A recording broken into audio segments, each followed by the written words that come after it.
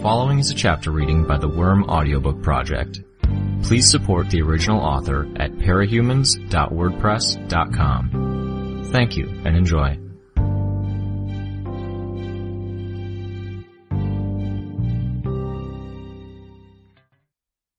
Arc 7, Chapter 12. We're not to blame for what Coil did, Gru told me. We sure helped it happen. There was no way we could know what he was really doing. Because we were complacent, not paying attention. Because of that, and because we assisted Coil in distracting the Capes, Dinah has been held captive for what, 3 weeks? Almost a month? Almost a month, Tattletale echoed me. I looked at Tattletale, noted how she was refusing to look anyone in the eye, and I had an uncomfortable thought. Did you know about this? She stopped to give a little sigh, and briefly make eye contact with me before staring back down at the ground. I had an idea, sort of. I didn't think it would be this ugly. It's hard to explain. Try, I spoke, my voice hard. She disappeared from the middle school near Arcadia the same day we robbed the bank. Obviously, Coil wanted to ensure the wards weren't close enough to interfere, probably why he was so keen on us doing the bank job after I suggested it. I made the connection after. I just didn't think... Nothing he said or did led me to think it would be a serious kidnapping. What else could it be? Gru asked her. Her uncle's one of the mayoral candidates in the election this summer, you know that? I knew Coil was putting a lot of value on getting hold of her. I thought maybe he was kidnapping her to use her to ransom for the uncle's campaign funds, or to get the uncle to drop out of the race in a more direct play. I had a suspicion he got her to cooperate with some sort of incentive. Figure out she's unhappy at home, give her a place to stay, and some sort of bribe. Either way, it's more fitting than his methods to date. And it would have been short-term or more benign. Not so bad. Kind of off there, I said bitterly. I'm aware, Tattletale answered, with just as much emotion in her voice. I don't like it either. He's been around me enough, communicated with me enough, to have an idea of stuff I won't necessarily know or think to look for.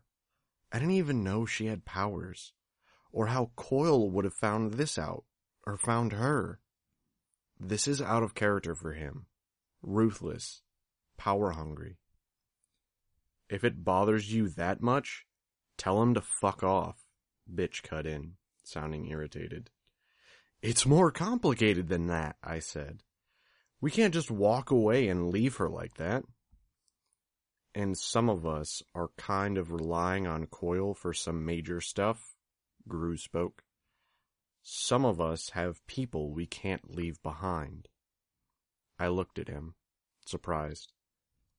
I don't want to say your sister isn't important, but are you really willing to let Dinah stay in captivity just for Aisha? If it comes down to it, yeah. I stared at him. I'm being practical, Taylor. Gru lapsed into using my real name. People are suffering all around the world. We ignore what's happening elsewhere every second of every day, focusing only on our country, our city, our neighborhood, or on the people we see daily. We only really care about the pain and unhappiness of our loved ones, our friends and families, because we couldn't stay sane if we tried to support and save everyone.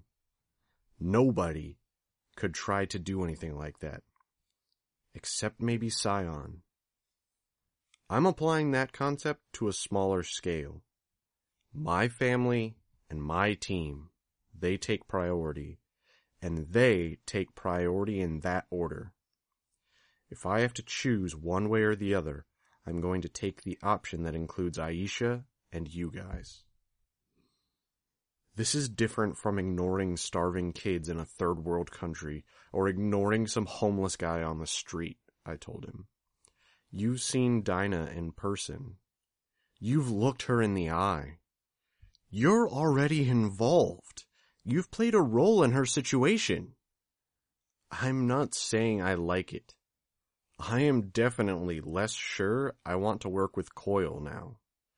But I'm saying it's something that we should discuss and come to a consensus on.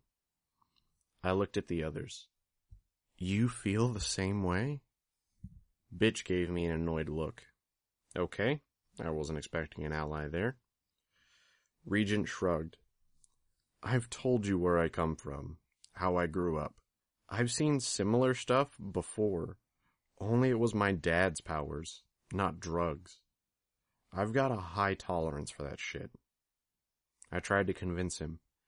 Didn't you leave Heartbreaker because of stuff like that? Aren't you just getting back into the same situation with Coil? I left my father because he was trying to control me and force me to be someone and something I wasn't. It wasn't even remotely interesting or fun anymore. The day that happens with Coil, I'll leave him too. For now, it's a good gig. These are the people I've been associating with? I looked to my last hope for a backup and support, Tattletale. She had her thumbs hooked into her belt, her shoulders hunched forward a little, where she leaned against the wall. She didn't look happy. When she met my eyes, she gave a little shake of her head. Coil's not stupid, Tattletale told me. He knows what he just did. He had every reason to suspect that 1 or 2 people in our group might find his methods distasteful. He calculated this. He's testing us, making sure we'll stick around when it's time to make the hard calls.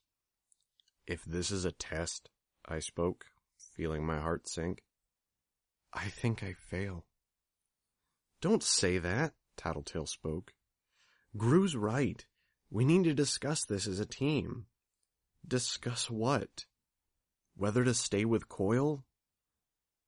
Yeah. The word was a half sigh coming out of her mouth. That you guys even think it's negotiable is pretty fucked up, I replied. The anger and betrayal I was feeling made my tone harsher, harder. I don't know what I expected, but I stood there for a few seconds.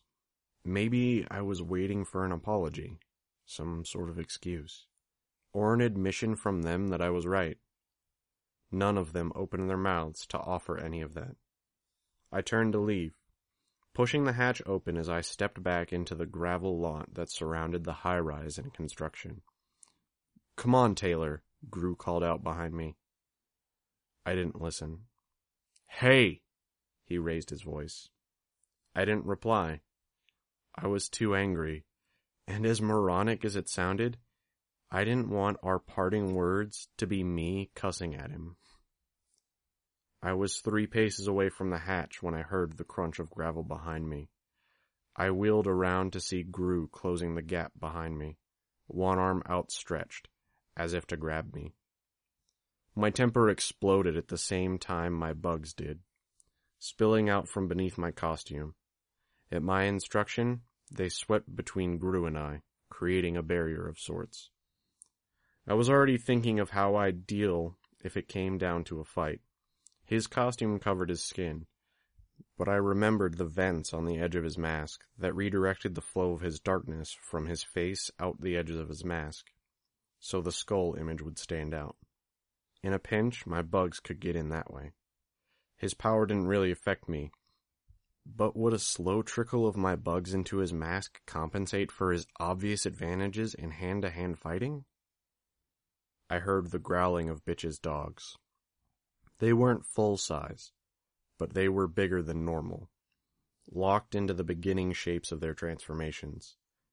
In the dimly lit lot of the construction area, I could see their shadows through the haze of my swarm.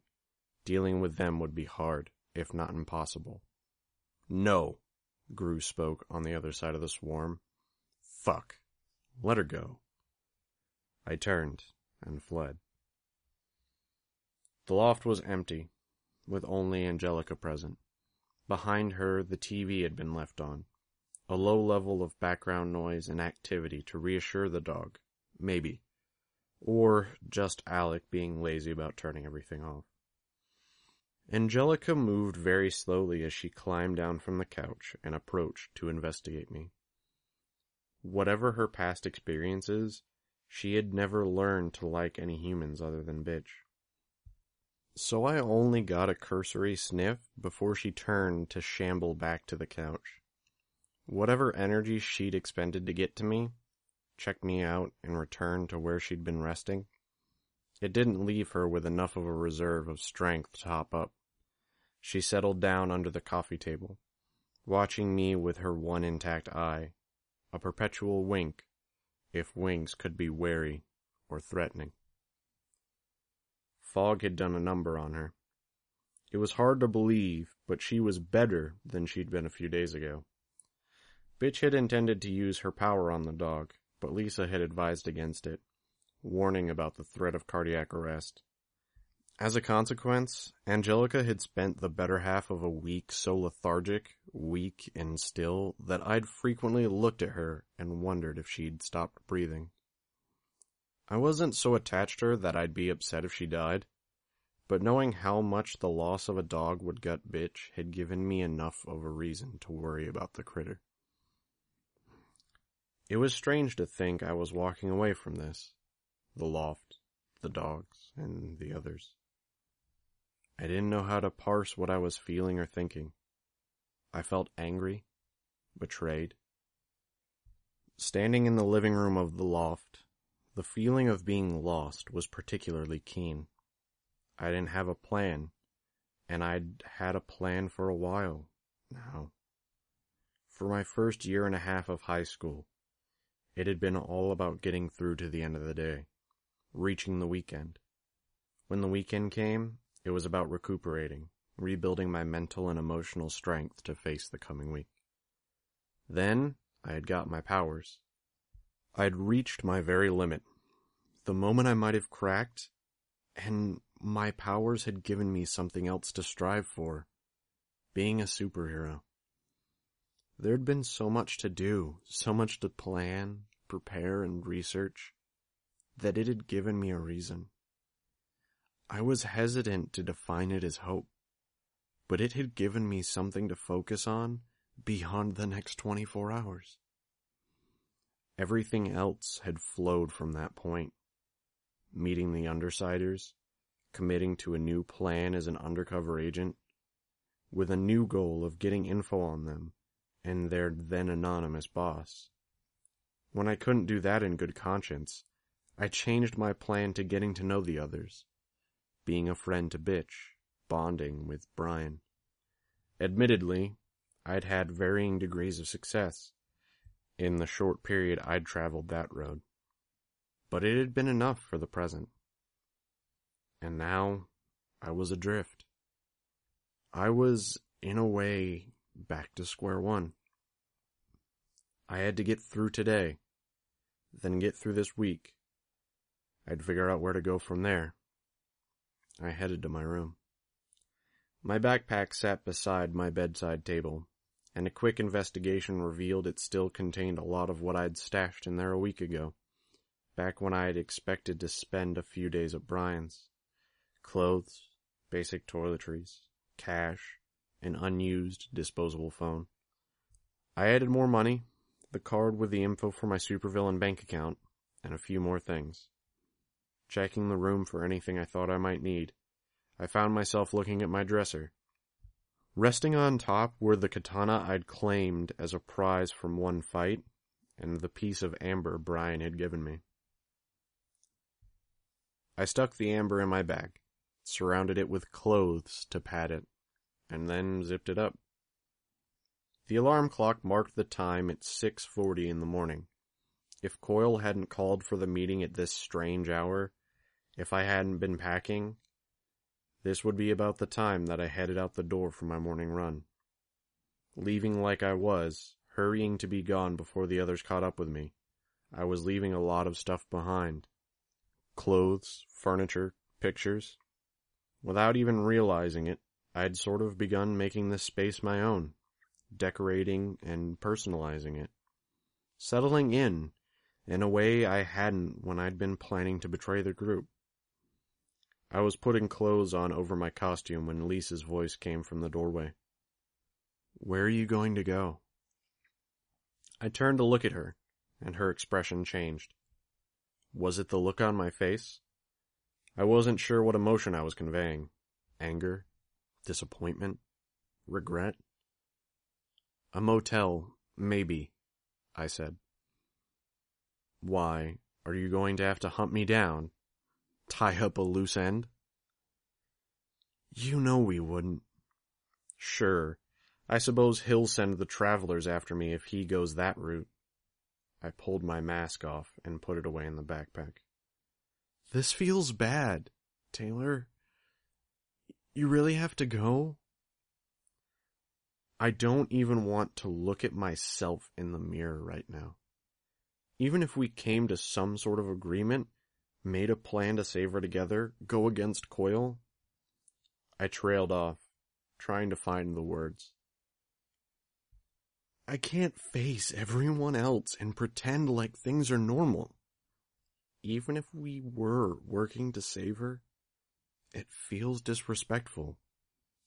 Dinah deserves better than that. Believe it or not, Brian's as freaked out as you are. If he's being weird or out of character, it's just him defaulting to his core programming, you know what I mean? Like bitch getting angry, or you going quiet and wary. I shrugged, tied my sweatshirt around my waist, told her, in hindsight, I don't think it was that out of character for him. Part of the reason I'm leaving. Is this leave permanent or temporary? Don't know.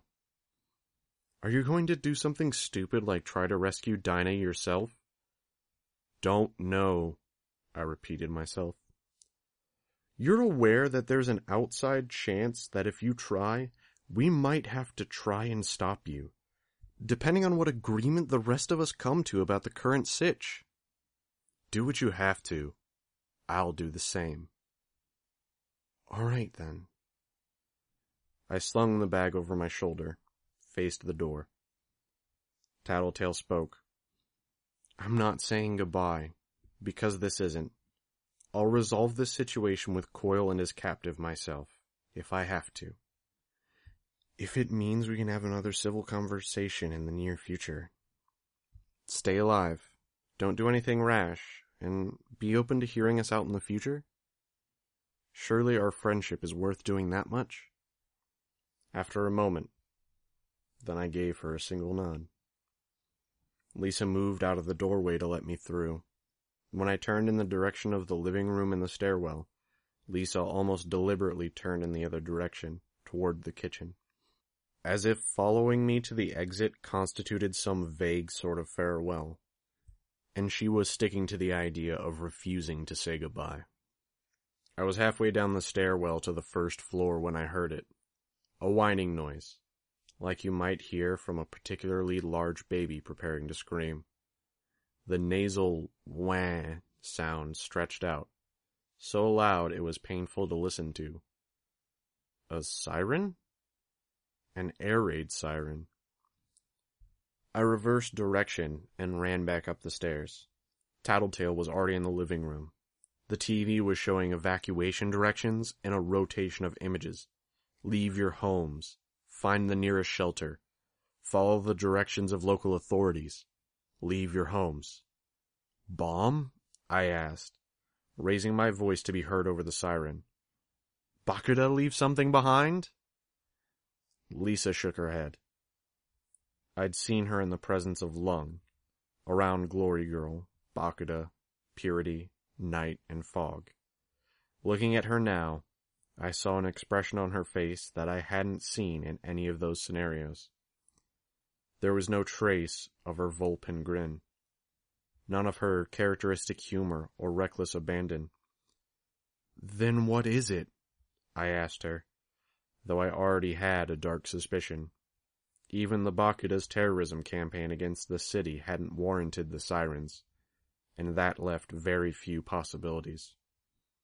Her response was one word: final. Endbringer. What? But... I turned toward the stairs, then back to Tattletale. My dad, I've got to... Tattletale cut me off. He'll evacuate or get to a shelter like everyone else. Taylor, look at me. I did. The others and I, we talked about this possibility. It came up before we met you. You listening to me? You know what happens. The usual response. I nodded. We all decided we'd go, that we'd try to help, however we could, but you weren't a part of that talk, and there's tensions in the group. You're pretty much not on the team right now, so if you don't want to, I'll go.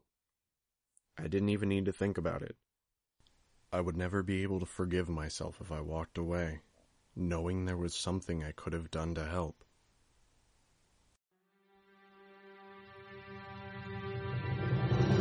Hi, this is NSPB. You just finished listening to a chapter from Arc 7, Buzz, from the web serial Worm by J.C. McCrae. This production is brought to you by the Worm Audiobook Project.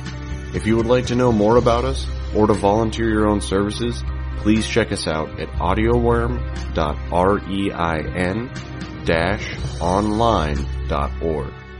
You can download or listen to every chapter directly from our site, or you can find us on iTunes or any podcast app under Worm Audiobook. Thank you for listening.